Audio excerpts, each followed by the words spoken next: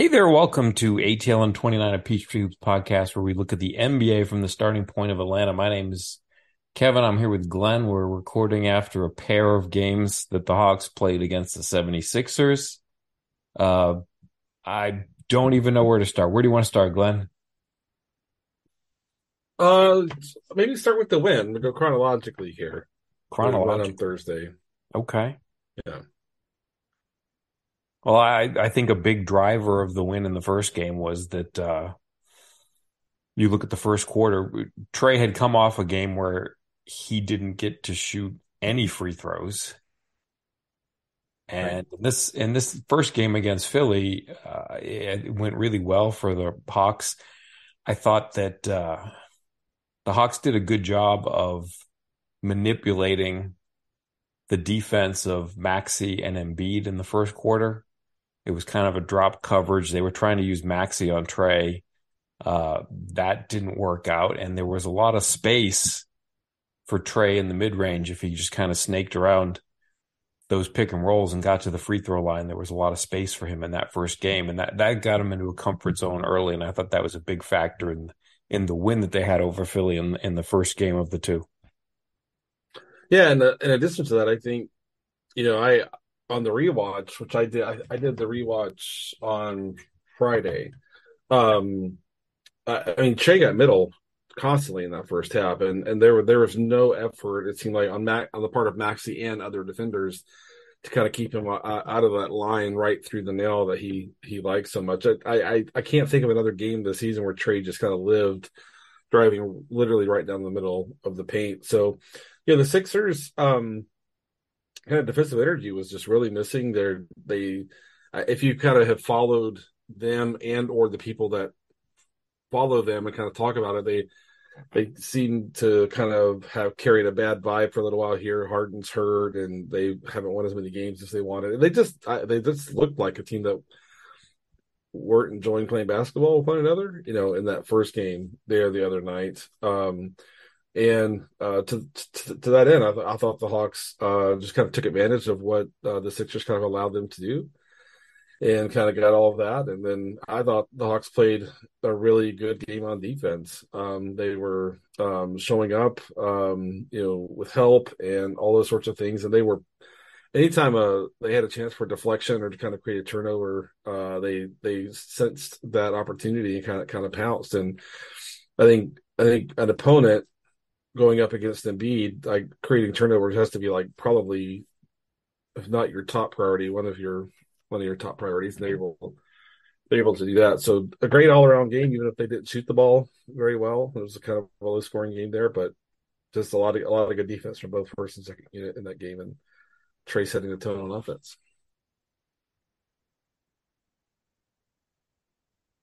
Yeah, I thought a big change in the second game was that Embiid was playing further up, and that space in Mm-hmm. the middle was gone. I thought Tybal did a better job making Trey uncomfortable than anything that they got in the first game, which some of which was Tybal too. But I thought that Embiid taking that space away in the middle was a big factor. There was no time, there were no shots to be had there. So even when they kind of probed that, they were just kind of getting sealed off. And then it was, instead of a natural flow to the offense, it was a little bit more of, oh, this is kind of a bad spot. What can we do to reset? Like it felt like when they would get to that spot, it was a little more like they were getting trapped than actually getting anything good out of it. Yeah, and I mean, just in reflecting, like in the moment, thinking about how frequently Trey got middle on Thursday. I mean, how often did we see Trey and DeJounte working the sideline in the half court tonight? That Philly was able to kind of push the ball, Hawks ball handlers, being mostly Trey and DeJounte, out, towards the side boundary the whole game and kind of squeezed them kind of into a tight spot over there. The Hawks had a hard time kind of fight back. I thought another thing was that in the Thursday game, Niang played a lot of center on defense. It'll be that kind of thing where he plays center on defense and power forward on offense, and kind of a rotation there with PJ Tucker. But I thought Tucker was much more effective. Tucker played, I think, almost all of his minutes with Embiid in this game, where he played a decent amount with kind of Niang the other game there. And so I thought PJ was more effective kind of when the Hawks tried to bring someone that wasn't Embiid kind of into the pick and roll. I thought Tucker did a great job of kind of pushing the ball handler sideways, laterally out towards the side. So the Hawks just had a hard time getting middle, and that really impacted their ability to get quality shots tonight. And even when they could use a little bit of space on the side to penetrate and kind of kick the ball out, it wasn't until AJ came in the game in the fourth quarter that anybody was able to kind of convert those kick out passes into a 3-point shot. Did he make two? I think he was 2 for 2. Yes. Yeah. So the two felt like 8 because there were like almost none. Well, I think the non AJ shooters were 4 for 21. Yeah. Trey got one early. He was 2 for 2. Yeah. And that's all of them. Not you were calling them kickouts. So I'm not narrowing it down to kickouts. I'm just for sure. All threes. They were 4 for 21. Yeah, for sure. I know Hawks fans on Twitter are mad AJ didn't play until the fourth quarter, but I don't share that feeling with them so much. Okay, well let's talk about that because I mean he's a rookie and he can shoot and he's not going to solve everything because he's a rookie, but there's something that they need, isn't there? I mean, don't they need more shooting? I think it's fair to say AJ could have played earlier for sure. I think that's reasonable to take it to some degree, like that. It's completely ridiculous that AJ didn't play earlier. I mean, keep in mind, just go look at the stat sheet and look at what not only. I mean, we know what Embiid did this game, but go look at what Tyrese Maxey did in this game. Go look at what Tobias Harris did in this game, right? And AJ was not going to help contain either one of those guys. Their biggest issue tonight, like sometimes you're like, especially Embiid wasn't like getting all his points at the rim. He hit like all his pull ups. It felt like tonight, like he was great from 15 feet. When he does that, it's going to be a long night, and you're going to live with it.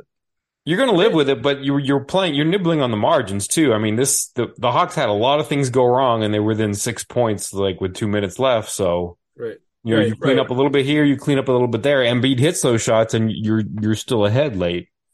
Yeah, I think they were trying. I think Nate was mostly trying to find someone who could have some impact on Tyrese Maxey, who had a great game tonight.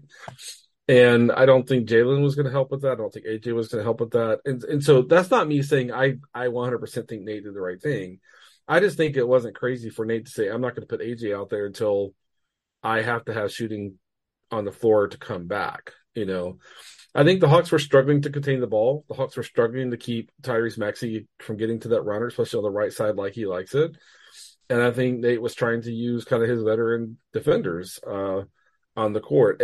And with Frank having to kind of come into the rotation too, I think Frank plus either AJ or JJ or both is really problematic because Frank doesn't give them anything close to kind of the defensive presence on the defensive interior that they get from Okongwu and Clint. So it was kind of a wonky kind of rotation.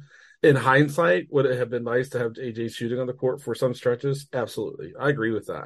I just think I can see kind of Nate was prioritizing from a problem solving standpoint, trying to get some defense at the point of attack, contain drill penetration and things like that. And I understand Nate kind of prioritizing that and not being so inclined to feel like you want to put AJ out there when he's trying to problem to solve that. That's my thought.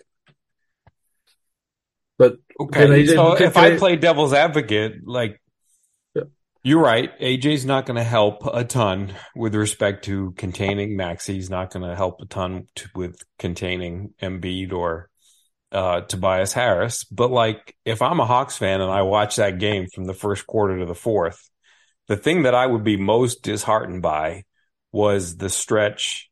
I guess it would be like late in the first quarter if I'm getting this right. And then on the offensive end, like the Hawks are in the bonus. Trey's cooking. I think he gets like 11 points in the last 3 minutes of the first quarter. But on the other end of the court, they're getting dismantled by a Furkan Korkmaz Paul Reed pick and roll. And that was just shattering them. And it was repeated. And that's disheartening. And a big part of that is that they didn't have Onyeka Okongwu, like you mentioned. So Frank's in that action. Justin Holiday is in that action, and they just got torched. Like that would be the part of the game that I'm most discouraged by if I'm a Hawks fan. And AJ Griffin's probably not going to solve that because the Hawks really didn't need any more offense. The Hawks were in the bonus. Trey was in the game. You're just going to run your offense through him, and he didn't really need any shooting because he was just putting it on the deck and getting fouls at every instance. But some of these bench lineups, it just does seem like AJ could help. I don't think that some of these players that are in the lineup for defense are making that big of an impact on defense. I did not think that Justin Holiday was. I know he does a lot of things right, but I felt like he made a lot of mistakes in the last couple of games. To go back to the one they won against Philly, I think it was Maxey he's guarding. It might have been Shake Milton, but like he's playing good defense. And he's got the Sixers down late in the shot clock. So the clock's like down to 6, down to 5. He's got his man out beyond the 3-point line, and he reaches with like 4 on the shot clock. And it's like, in that instance, if you're Justin Holiday, you're a good defender, just stay in front of him. If you don't let him get anything going, they're going to be really stagnant for those last 4 seconds. Instead, he reaches, gets blown right by, and I don't even think that any rotation came. I think it was just a layup, but that was just a terrible reach with 4 seconds on the shot clock. Tonight, I thought Justin Holiday, when I was chatting with you before we started, you were saying, well, Justin doesn't have a chance against Tobias Harris. I thought Justin was bad against Korkmaz. Like, he was getting screened for sure, but he didn't get over like any of the screens, like not a single one. Like, you've got to do something to get over one. Like, if you're fighting over, you should at least get over some of them. It felt like he didn't get over any of them. And yeah, no, yeah. I'm sorry, I'm done. No, you're good. You're good. No, I'll have to watch that part closer and rewatch. I'm very interested to see if there was any kind of defensive chemistry between, so like Frank calling, where he's going to be to support that Yep. ball screen or not, and just some timing. I mean, Frank. I mean, like Justin hasn't played with Frank. This was the first game. Yep. I mean, they maybe played 2 or 3 minutes in mop-up duty or some sort of, Right. I don't know. But I And think it's a huge difference between Okongwu and Kaminsky in style, because the thing that Okongwu does best is he plays up.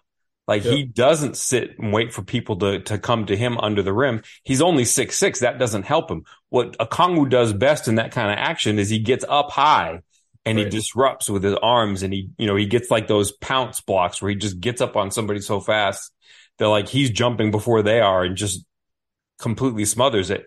On the other hand, in this game, you watch those actions that had Kaminsky in them and Justin Holiday.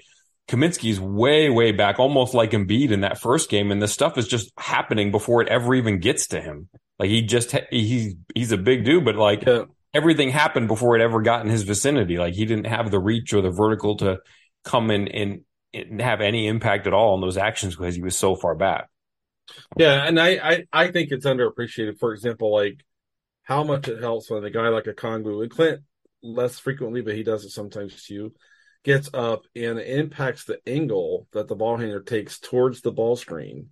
Tonight, when Frank was in, Sixers ball handlers were getting straight down. They wanted to get straight downhill on that, as opposed to having any sort of kind of horizontal kind of drag to be a part of the way that you're approaching that ball screen, which allows the defender to have more space to navigate that screen. So this isn't me saying Justin was good tonight. I just think that it almost kind of always comes back to some sort of kind of collective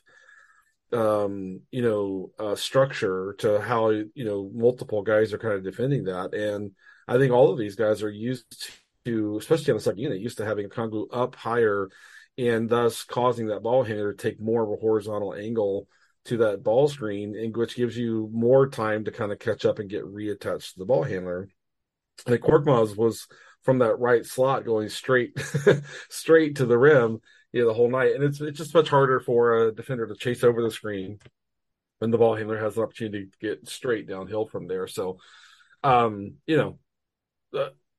sure I'll pick up more on the rewatch, but and I'm not here to completely point all the blame at Frank Kaminsky. He's the third string center, and this is the kind of game that I suppose he's going to be called upon. But like for me, a bigger deal than AJ. And I want to say AJ could have played more tonight. I want to agree with that part. I just don't think it's as big of an issue as some people are making it out to be. That's my personal view.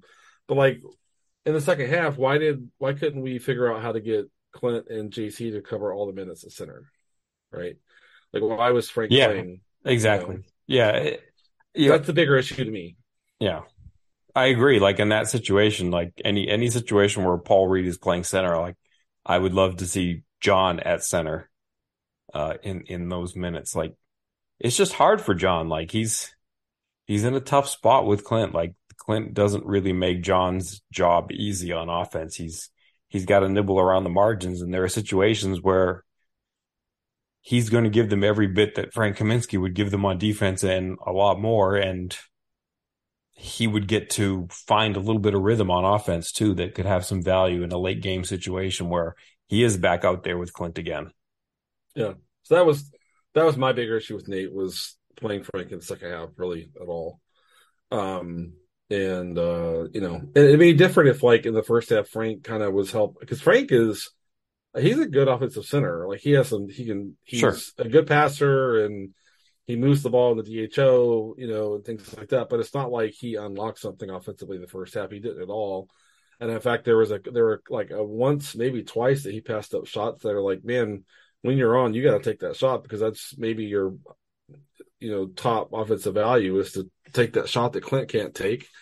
Take that shot that right now, like Onyeka's not shooting from the 3-point line. So, if he had more of an impact offensively in the first half, I probably would have understood Nate rolling with him the second half. But I thought all 24 minutes second half at center should have been Clint and JC. So that's a much bigger deal than AJ. I think a more fundamentally important question on AJ is what kind of rotation minutes should he get going forward? Kind of what's the plan for him? Is it hit and miss? Is it totally dependent on game flow and things like that? And I think that, Nate said clearly, once again, I'm not doing development. We're not doing development, a couple of days ago.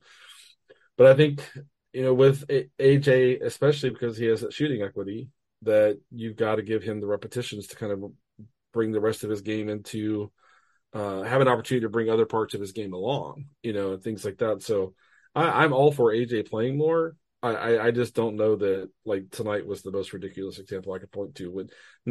When he had Gallo and the Hawks were down by 12 plus, he threw Gallo on the court. He played him as center even sometimes, and things like that. So Nate has shown he will put more shooting on the court when his team is down and trying to catch up. That's what AJ playing the whole fourth quarter is about tonight. I think they're more important to me than the fact that AJ didn't play in the first three quarters tonight is what's the plan for AJ going forward? Because I do think he needs to play regularly. I think he's worth playing regularly, and I think that he's going to give you more in February, March, April if he's playing more now and into December, for example. So that's a bigger deal to me than whether or not AJ played the first three quarters tonight. I thought this was an interesting game for Trey. In addition to that hot streak at the end of the first quarter, I thought a big thing that really limited the Hawks in the first half is he just had 4 like complete question mark passes, which is very unlike what you usually see from Trey. Like that just doesn't happen. Like maybe 1 a game, but he had like, I want to say 3 or 4 in the first half and 1 in the second half. It's like, what did you see? Like that just can't, that's just not Trey when you see that. Like he's one of the top passers in the league, maybe the top passing point guard in all the NBA. Like it hurts the Hawks when that happens. That the Sixers defense was a lot better, but even when they're more active and closing a lot of things off, to just give them 3 or 4 freebies is rough. But I thought Trey had a pretty good defensive game. Like he had like a stunt that made Embiid really uncomfortable in the second half. He had like a steal that turned into a transition bucket for somebody in the second half. He had one where I think Maxey was going on somebody on the baseline and he came and just kind of stunted to the baseline. And I think he blocked the shot and flung it off of Maxey out of bounds. And it was like, okay, like that's what you want from Trey. You put him on somebody that's less of a threat, and you just want him to do, some opportunistic, smart things. And I thought he did a good job of that tonight. Yeah, yeah, agreed. I think he's making some pretty regular impact on defense. The turnovers, I think it was as much the timing as it was the turnovers because they had clawed back into the game, and he felt like he had like two or three like in a pretty tight period of time, like after they got the lead down to around 10 or so.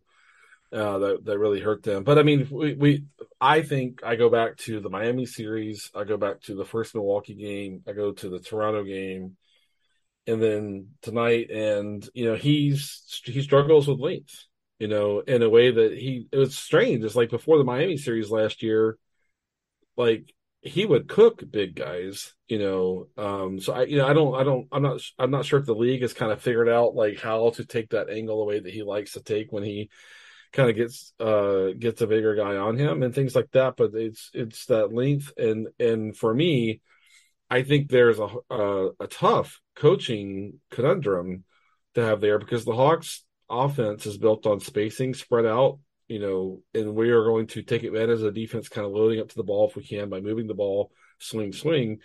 But there are times Trey, being a smaller guy, kind of gets trapped away from the other guys who are spaced out. And as a coach that like I grew up playing, basketball in the 80s, my own quote playing career.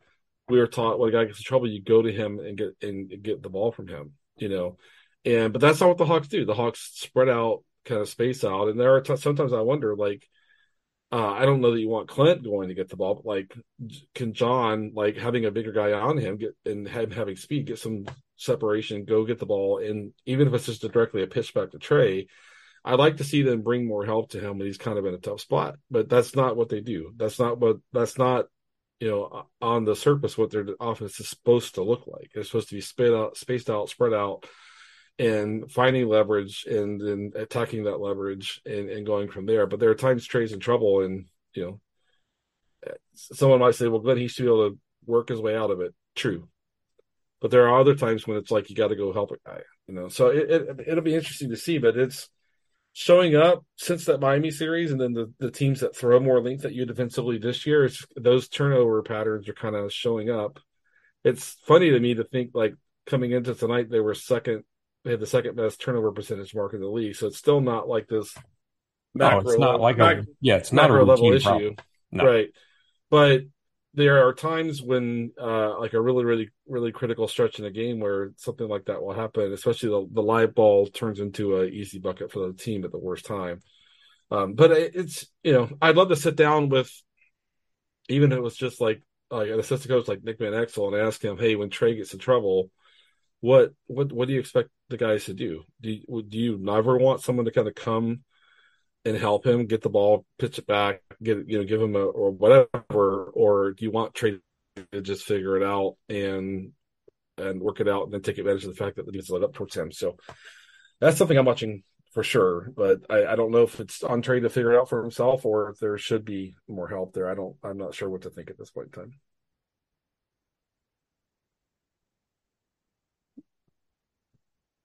Okay. Like, I think a lot of it in those situations is just shooting. And by shooting, I mean two things. Like, one is just Trey shooting. And then you've got, what his teammates do shooting wise. And I think, if he gets more shooting, it just makes everything that much easier. Again, this all splitting hairs because the Hawks are very good at not turning it over.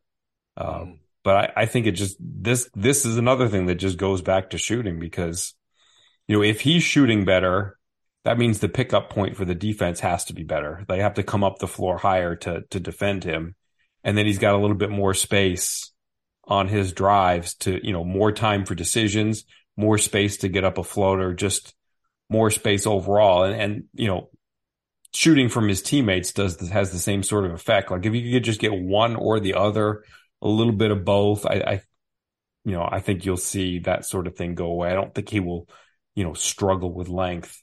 If the shooting gets better on either front, I think life gets a lot better.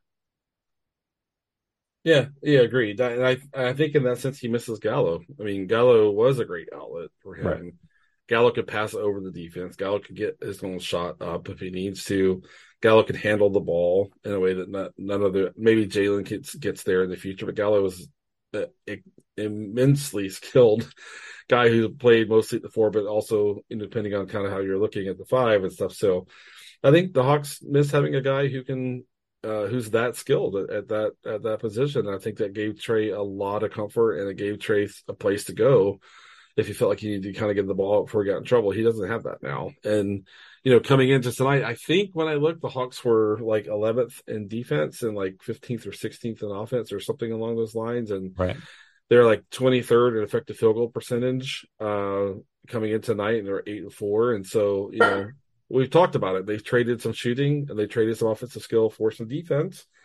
And that's how they got to 8-4.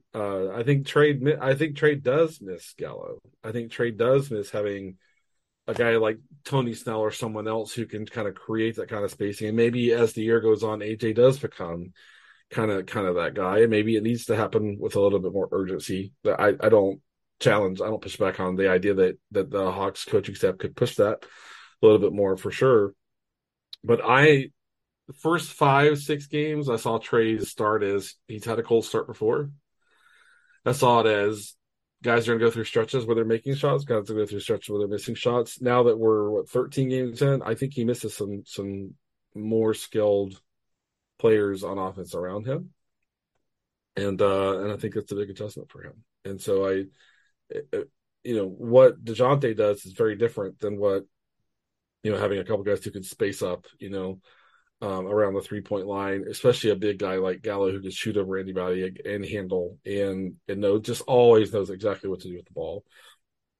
I think not having Gallo is having a huge impact on Trae, and I think that's something they're going to have to figure out.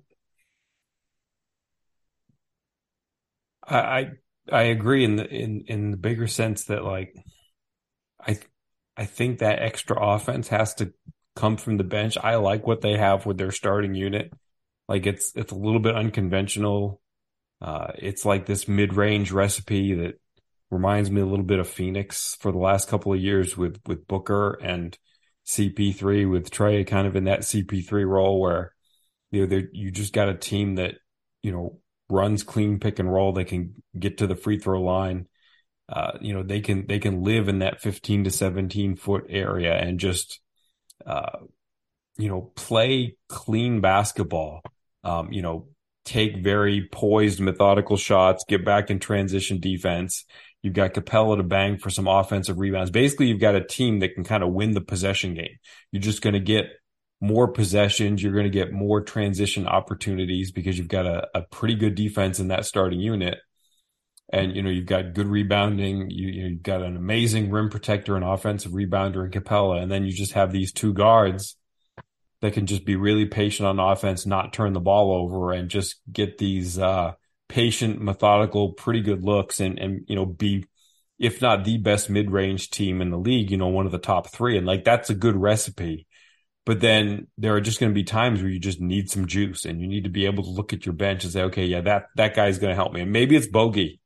I wouldn't want to count on him at this point. Like if he's missing this much time, it's going to be a steep ramp to climb to get him up to speed, and he's going to have an effect on the defense. And like you mentioned with Gallo, like he's not that big kind of over the top of the defense, make good decisions. Like he's going to have to do things from a different vantage point, but I just don't know that this team has enough offense on the bench to just kind of juice the offense and find a comfort level for Trae when Trae gets stuck a little bit. Yeah, maybe. I mean, it's not the same, but JC's a pretty skilled guy, and so maybe it's getting him more involved with Trae and putting Clint. Clint's been so good these last 4 or 5 games on both ends. He's been finishing and he's been impactful and all that sort of stuff. But maybe they have to find a way to get JC doing more of the things that he can do. Obviously, he's not the ball handler that Gallo is, but I think he's especially with his shot threat, his ability to create his own shot. I think he could take some pressure off of Trae. But tonight, I think he took like 6 shots or something. I mean, it was like small number, and so maybe there's a need to kind of swing some opportunity towards JC to help Trey out. So I'm just wondering, like, to your point, like Bogey's probably a ways away from, even if he's going to be playing as soon as we'd all like, him being Bogey is further out, because it's going to your point, well made, it's going to take some time, but they've got to find a way to kind of takes a little pressure off of Trey and kind of get him the kind of help that he was accustomed to having.